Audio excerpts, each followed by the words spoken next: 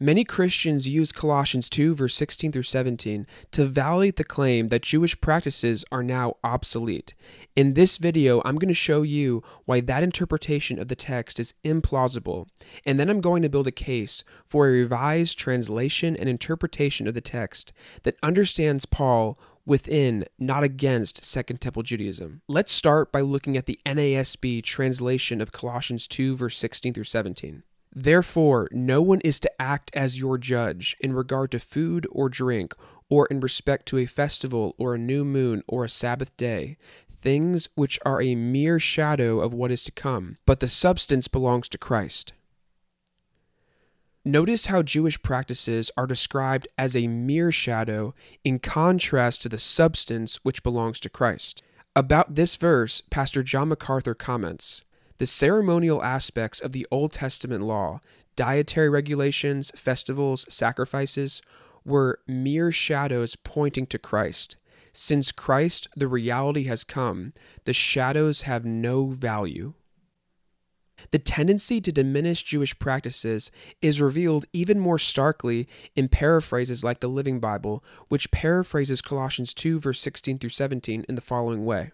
"So don't let anyone criticize you for what you eat or drink, or for not celebrating Jewish holidays and feasts or new moon ceremonies or Sabbaths, for these were only temporary rules that ended when Christ came.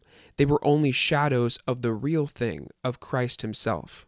Keep in mind the Living Bible was the best-selling book in America in 1972, 1973, and by 1997 it sold over 40 million copies. This paraphrase sends the clear message that Jewish practices are now obsolete since Jesus has come. But is this really what Paul means to say in this verse? I don't think so, and here's why. In Colossians 4, verse 10 through 11, Paul honors Jewish followers of Jesus who maintain a Jewish life of faithfulness to the Torah, which means that any reading which understands Paul's words as an elimination of Jewish feasts and practices for Jews misses the meaning of the text. In Colossians 4, verse 10 through 11, Paul writes, "Aristarchus, my fellow prisoner, greets you, as does Mark, the cousin of Barnabas, concerning whom you have received instructions. If he comes to you, welcome him. And Jesus, who is called Justus, greets you, for these are the only ones of the circumcision among my co-workers for the kingdom of God, and they have been a comfort to me." In this text, Paul identifies Aristarchus, Mark, and Justus as the ones of the circumcision. And this is key because for Paul and in Second Temple Judaism in general, circumcision was more than just a single commandment. It meant that one was a Jew, which entailed a commitment to obey the whole Torah. Here are some examples from Second Temple Jewish sources that demonstrate this to be the case. The Jewish historian Josephus, who is writing at the end of the 1st century CE, recounts what the Hasmonean ruler Hyrcanus did to the Idumeans. Josephus writes, "Hyrcanus permitted the people of Idumea to remain in their country so long as they had themselves circumcised and were willing to observe the laws of the Jews. And so out of attachment to the land of their fathers, they submitted to circumcision and to making their manner of life conform in all other respects to that of the Jews. And from that time on, they have continued to be Jews." In this account, Hyrcanus forces the Idumeans, who were non-Jews, to become Jews, and the way he did this was through the rite of circumcision. And Josephus indicates that circumcision entailed observing all the laws of the Jews, meaning the Torah. In essence, to be circumcised meant to be a Jew, and to be a Jew meant to observe the whole Torah. Dr. Shea J.D. Cohen rightly observes, "Of all the practices and customs of the Jews, Josephus singles out circumcision. For him, to adopt the customs of the Jews and to be circumcised are synonymous expressions." In Second Temple Judaism, being circumcised not only meant you fulfilled a single commandment, it meant that the one who was circumcised committed themselves to take on the responsibility to obey the whole Torah. And Paul makes this same point in Galatians 5:3, when he rebukes Gentiles desiring circumcision.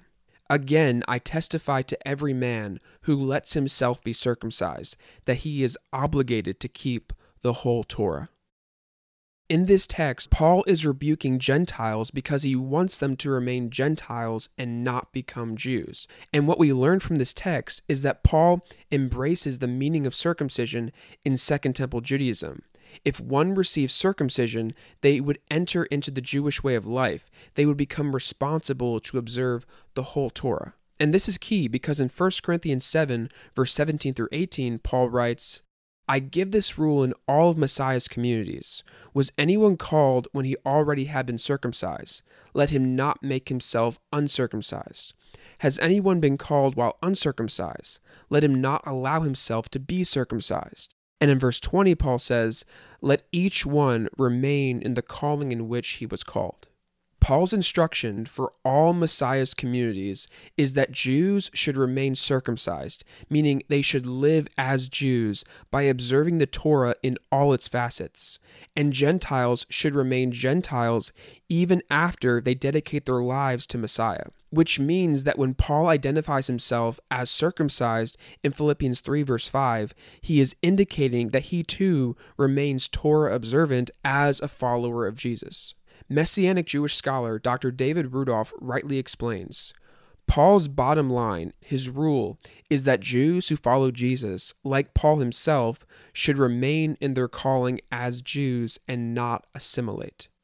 With this context in mind, Paul's identification of Aristarchus, Mark, and Justus as those of the circumcision in Colossians 4 verse 11 means that he understands these Jewish followers of Jesus continue to live Torah-observant lives, and it is these Jews that Paul tells the Colossians are his co-workers for the kingdom of God in Colossians 4 verse 11. Paul honors these Jews before the Colossians and places them on his level working for the purpose of God's kingdom.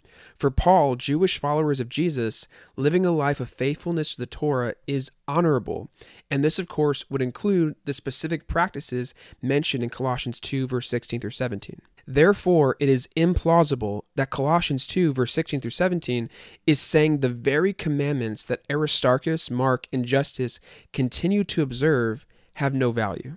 We can now move forward in our attempt to understand Paul's words in Colossians 2 verse 16 through 17 in light of the fact that he expects Jewish followers of Jesus to observe the whole Torah.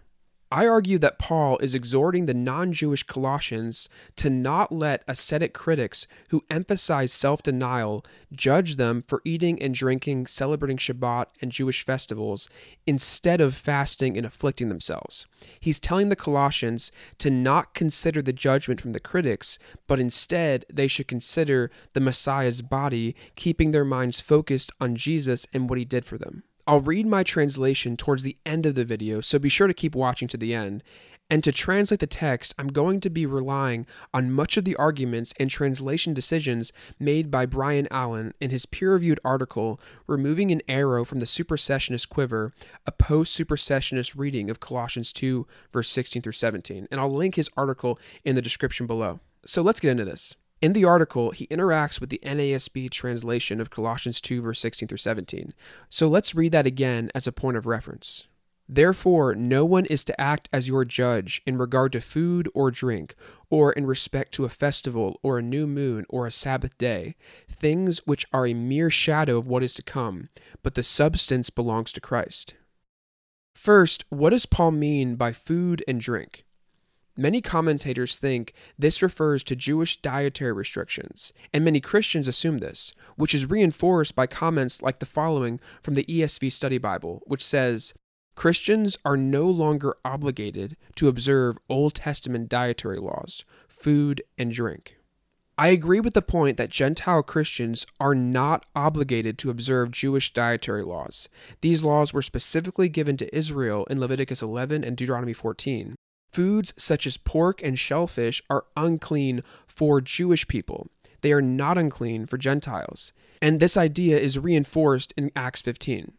But when we read Colossians 2 verse 16 in its literary and historical context, we see that Paul is not even discussing Jewish dietary laws. He is countering the ascetic critics who were chastising the Colossians for celebrating Shabbat and Jewish festivals with eating and drinking instead of fasting and self-affliction. Paul discusses this particular ascetic philosophy beginning in Colossians 2 verse 8, when he says, "See that no one takes you captive through philosophy and empty deception, according to the tradition of men and the principles of the world rather than Messiah." Paul wants to ensure the Colossians to not get taken captive by this particular philosophy, and in verse 21, Paul quotes those who subscribe to it. They say, "Do not handle, do not taste, do not touch." Paul calls these human commands and teachings, and this description of ascetic practices is right in line with the Cynic philosophy of Crates, who teaches his followers in Epistle 14, which was written in the 1st century CE, "Accustom yourselves to eat barley cake and to drink water, and not taste fish and wine." New Testament scholar Dr. Troy Martin explains, "Cynic self-sufficiency and desire for liberty result in a repudiation of foods and beverages that are products of human society. Wine is avoided because it makes the cynic dependent upon the wine industry. Cakes and delicacies are refused since they bind the cynic to the accomplished chef." This context helps us locate the philosophy that Paul is probably addressing in Colossians 2. Allen argues that Paul is dealing with ascetics who are criticizing the Colossians because on days normally associated with fasting and afflicting oneself, the Colossians are celebrating Shabbat and Jewish festivals. And I think he's right. Anyone with this ascetic worldview would be against the observance of such Jewish holy days because of the drinking of wine and eating lots of tasty foods. Concerning Shabbat, the author of Jubilees writes, "For great is the honor which the Lord has given Israel, to eat, drink, and be filled on this festal day." With this context in mind, we can better translate the words Paul uses in Colossians 2 verse 16, brose and passe. According to the Greek-English lexicon of the New Testament, in Colossians 2 verse 16, brose is the act of partaking of food, eating. Passe is the act of drinking, drinking. So a literal translation of Colossians 2 verse 16a is, "Therefore let no one judge you in eating or in drinking." This is a good starting point as we read Colossians 2 verse 16 in context. Paul is not referring to kosher laws, he's talking about the activity of eating and drinking itself.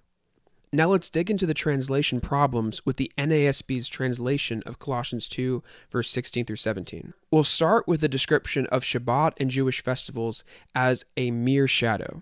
Mere is the crucial word in this translation that leads to the anti-Torah interpretation.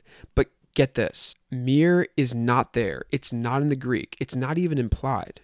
Colossians 2 verse 17 does not describe these Jewish practices as a mere shadow, or as the NRSV says, only a shadow. It just says a shadow, which is a positive description once you look at ancient Jewish literature. In the Babylonian Talmud, Berachot 57b, the rabbis say, Shabbat is 1/16 of the world to come.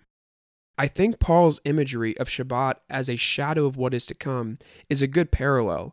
A taste of perfection is an amazing thing. Shabbat is a taste of the world to come. As Dr. Susanna Heschel writes, "The Sabbath is a metaphor for paradise and a testimony to God's presence.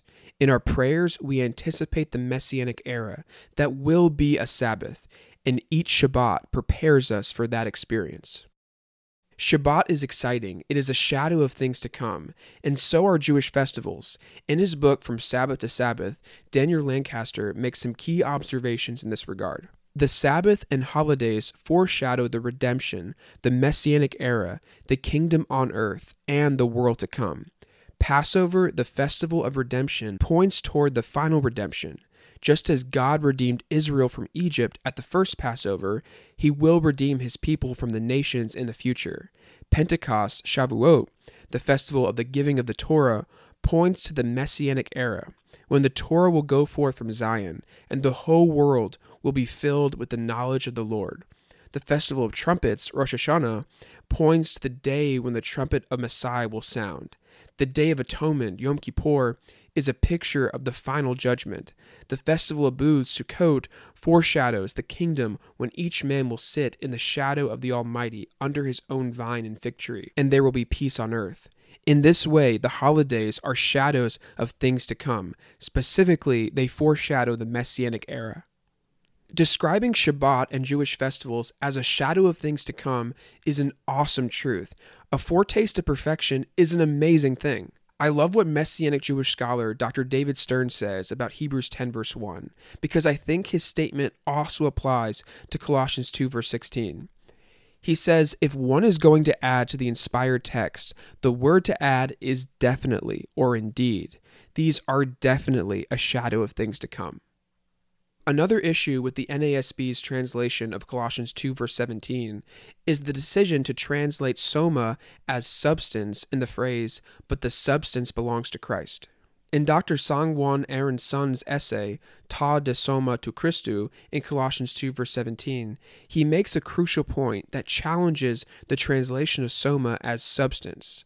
He writes, Soma occurs 91 times in the 13 letters traditionally attributed to Paul. It is used both in the individual sense and in the corporate sense.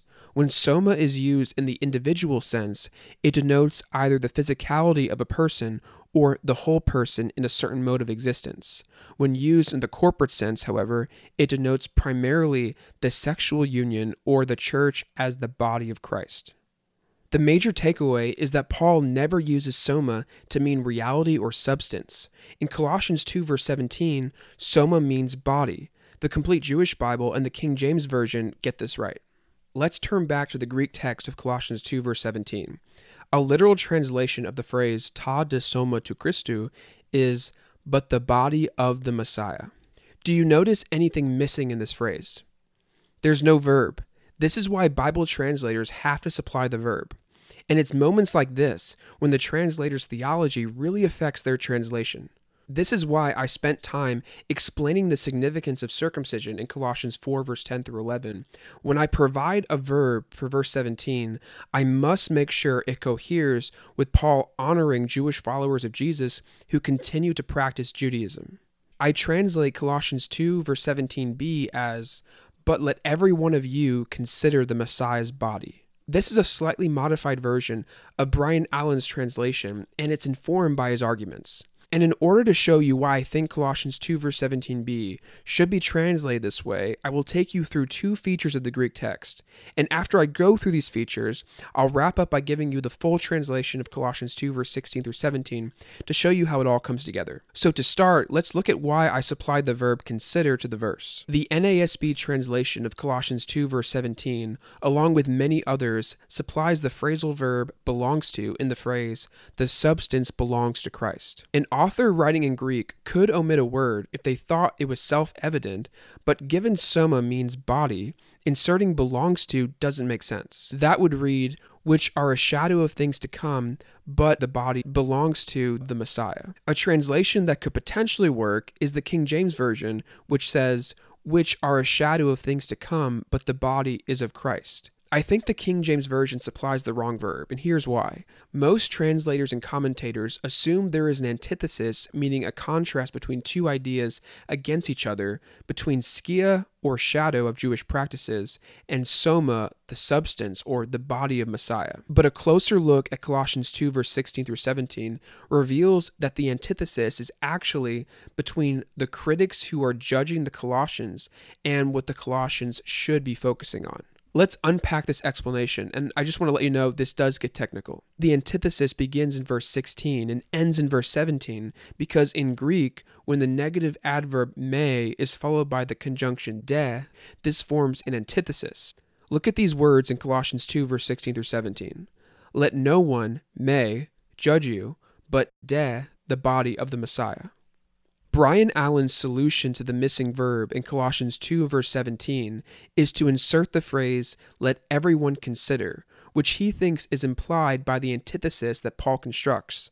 And when translating the text, we should include this phrase in the verse to make the meaning clearer for the reader. The Greek word for judge in the first part of the antithesis, let no one judge, is krinoto.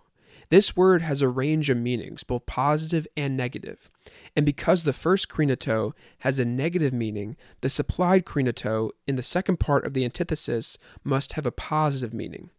As Dr. Troy Martin writes, the prohibition in the first clause of the antithesis in Colossians 2 verse 16 indicates that the nuance of krinato is negative. However, the action enjoined by the second clause requires a positive nuance. Thus, Allen posits that krinato should be translated as consider in verse 17. Furthermore, the first part of the antithesis reads, let no one judge you. The second part reads, but consider the body of the Messiah. Because the first part of the antithesis is, let no one judge, we should supply everyone in the second part of the antithesis, because in the first part, Paul says, no one. A second feature of the Greek text that we need to unpack is what does Paul refer to when he describes the body of the Messiah, soma tou Christou. Brian Allen argues that this refers to the corporate body of Christ, which could work considering Paul refers to the corporate body of Messiah followers in Colossians 1 verse 18, Colossians 1:24, 2 verse 19, and 3:15. The way Allen reads Colossians 2 verse 16 through 17 is as follows. He says, Paul is not writing to the Colossians to exhort them not to let legalistic Torah-observant Jews condemn them for their erroneous observance or lack of observance altogether. Rather, Paul is writing to encourage the Colossians in their praxis by equating their praxis with a shadow of things to come, and not to let others judge the Colossians' participation in these practices. It is the corporate body of Christ, and its practices are to be judged and considered by the critics, so that those critics might also be persuaded to join this messianic movement and share in the hope and inheritance. Allen is arguing that Paul has the non-Jesus following critics in mind in Colossians 2 verse 17. They are the ones who should consider joining the corporate body of Christ. This is where I disagree with Allen. I think Paul is specifically addressing the Colossian community in verse 17. He's not telling the ascetic critics to consider the corporate body of Christ. He's telling the Colossians to consider the Messiah's physical resurrected body instead of the judgment coming from the critics. Here are the reasons why. First, in Colossians 2 verse 18, Paul follows up his exhortation in verses 16 and 17 by telling the Colossians, do not let anyone disqualify you, insisting on self-abasement and worship of angels, dwelling on visions puffed up without cause by a human way of thinking. If Paul has two groups in mind in Colossians 2 verse 16 through 17, the Colossian community and the ascetic critics, then it would make sense for him to address both groups again in the next verse, and that's exactly what he does. Paul's point in Colossians 2 is to prevent the Colossians from being taken in by the philosophy of the critics.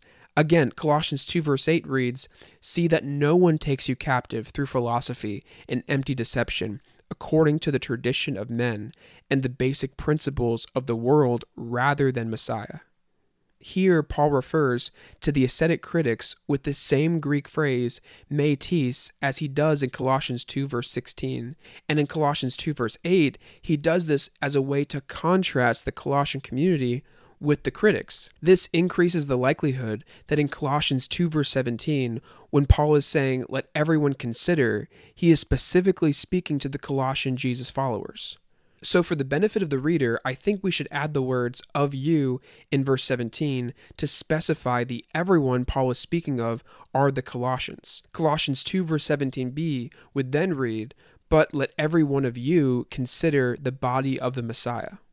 Now, why do I think Paul is talking about Jesus' resurrected body when he says, let every one of you consider the body of the Messiah?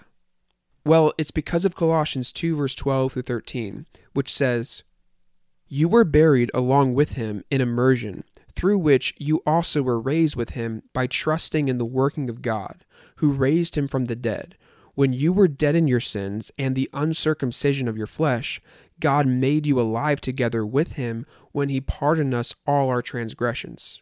Paul encourages the Colossians to focus on the truth of what Jesus the Messiah did for them. Through his death and resurrection, their sins are forgiven. They were once spiritually dead, but God made them alive with Jesus.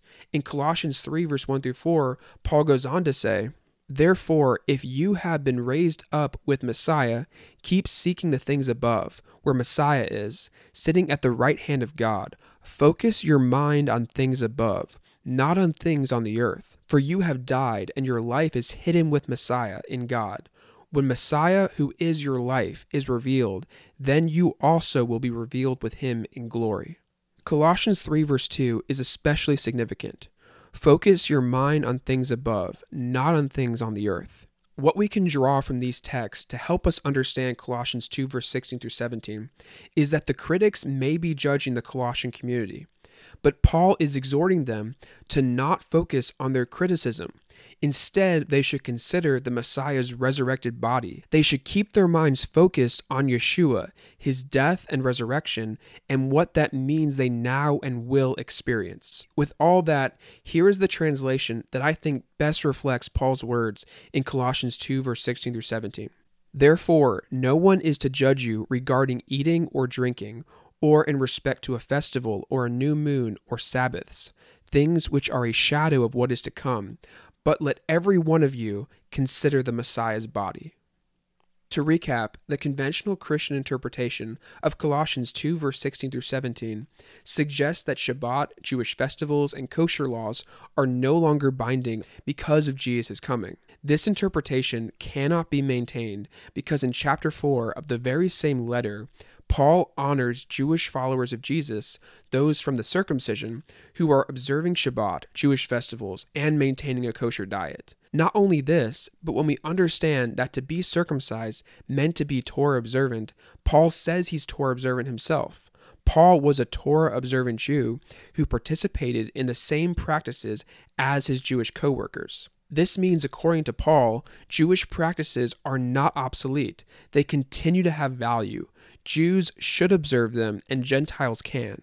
Colossians 2 verse 16 through 17 does not validate the cessation of Jewish practices. A more historically plausible reading of this text is that Paul is exhorting the Colossians to not take seriously the judgments coming from the ascetic critics who chastise them for eating and drinking, celebrating Shabbat and Jewish festivals, instead of fasting and afflicting themselves. The Colossians should not receive the judgments from the critics. Instead, they should consider the Messiah's body, keeping their minds focused on Jesus and what he did for them. Before I conclude this video, I do want to make a few comments about Paul's audience in Colossians and the application of Colossians 2 verse 16 through 17 for Gentile followers of Jesus today. In Colossians, Paul is speaking primarily to Gentiles in the Colossian community, because in Colossians 1 verse 27, Paul says, God chose to make known to them this glorious mystery regarding the Gentiles, which is Messiah among you, the hope of glory. This text indicates that Paul's second person you in Colossians 1 verse 27 through 2 verse 17 is Gentiles. This means that in Colossians 2 verse 16 through 17, Paul is primarily speaking to Gentiles who are celebrating Shabbat and Jewish festivals. An application relevant to Messianic Judaism is that Colossians 2 verse 16 through 17 is a great text justifying one of Messianic Judaism's major claims. Gentiles do not have a covenantal responsibility to obey the whole Torah, but those who are led are free to participate in Jewish ways of life and worship. But just because those who are led to live in Jewish ways of life and worship can do this, that does not mean that all Christians should.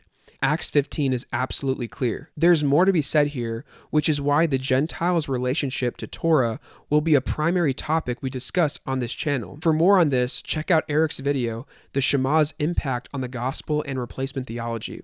And stay tuned for our next video about good and bad reasons to be a Messianic Gentile, a non-Jewish member of a Messianic Jewish synagogue who worships and lives according to the Jewish norms of their congregation. If you want to watch that video, or you're just interested in exploring Messianic Judaism and the Jewishness of the New Testament more generally, please hit the subscribe button so you can join us on Two Messianic Jews. And as always, if you would like to share your thoughts on anything I've said, whether you agree or whether you disagree, leave your comment below.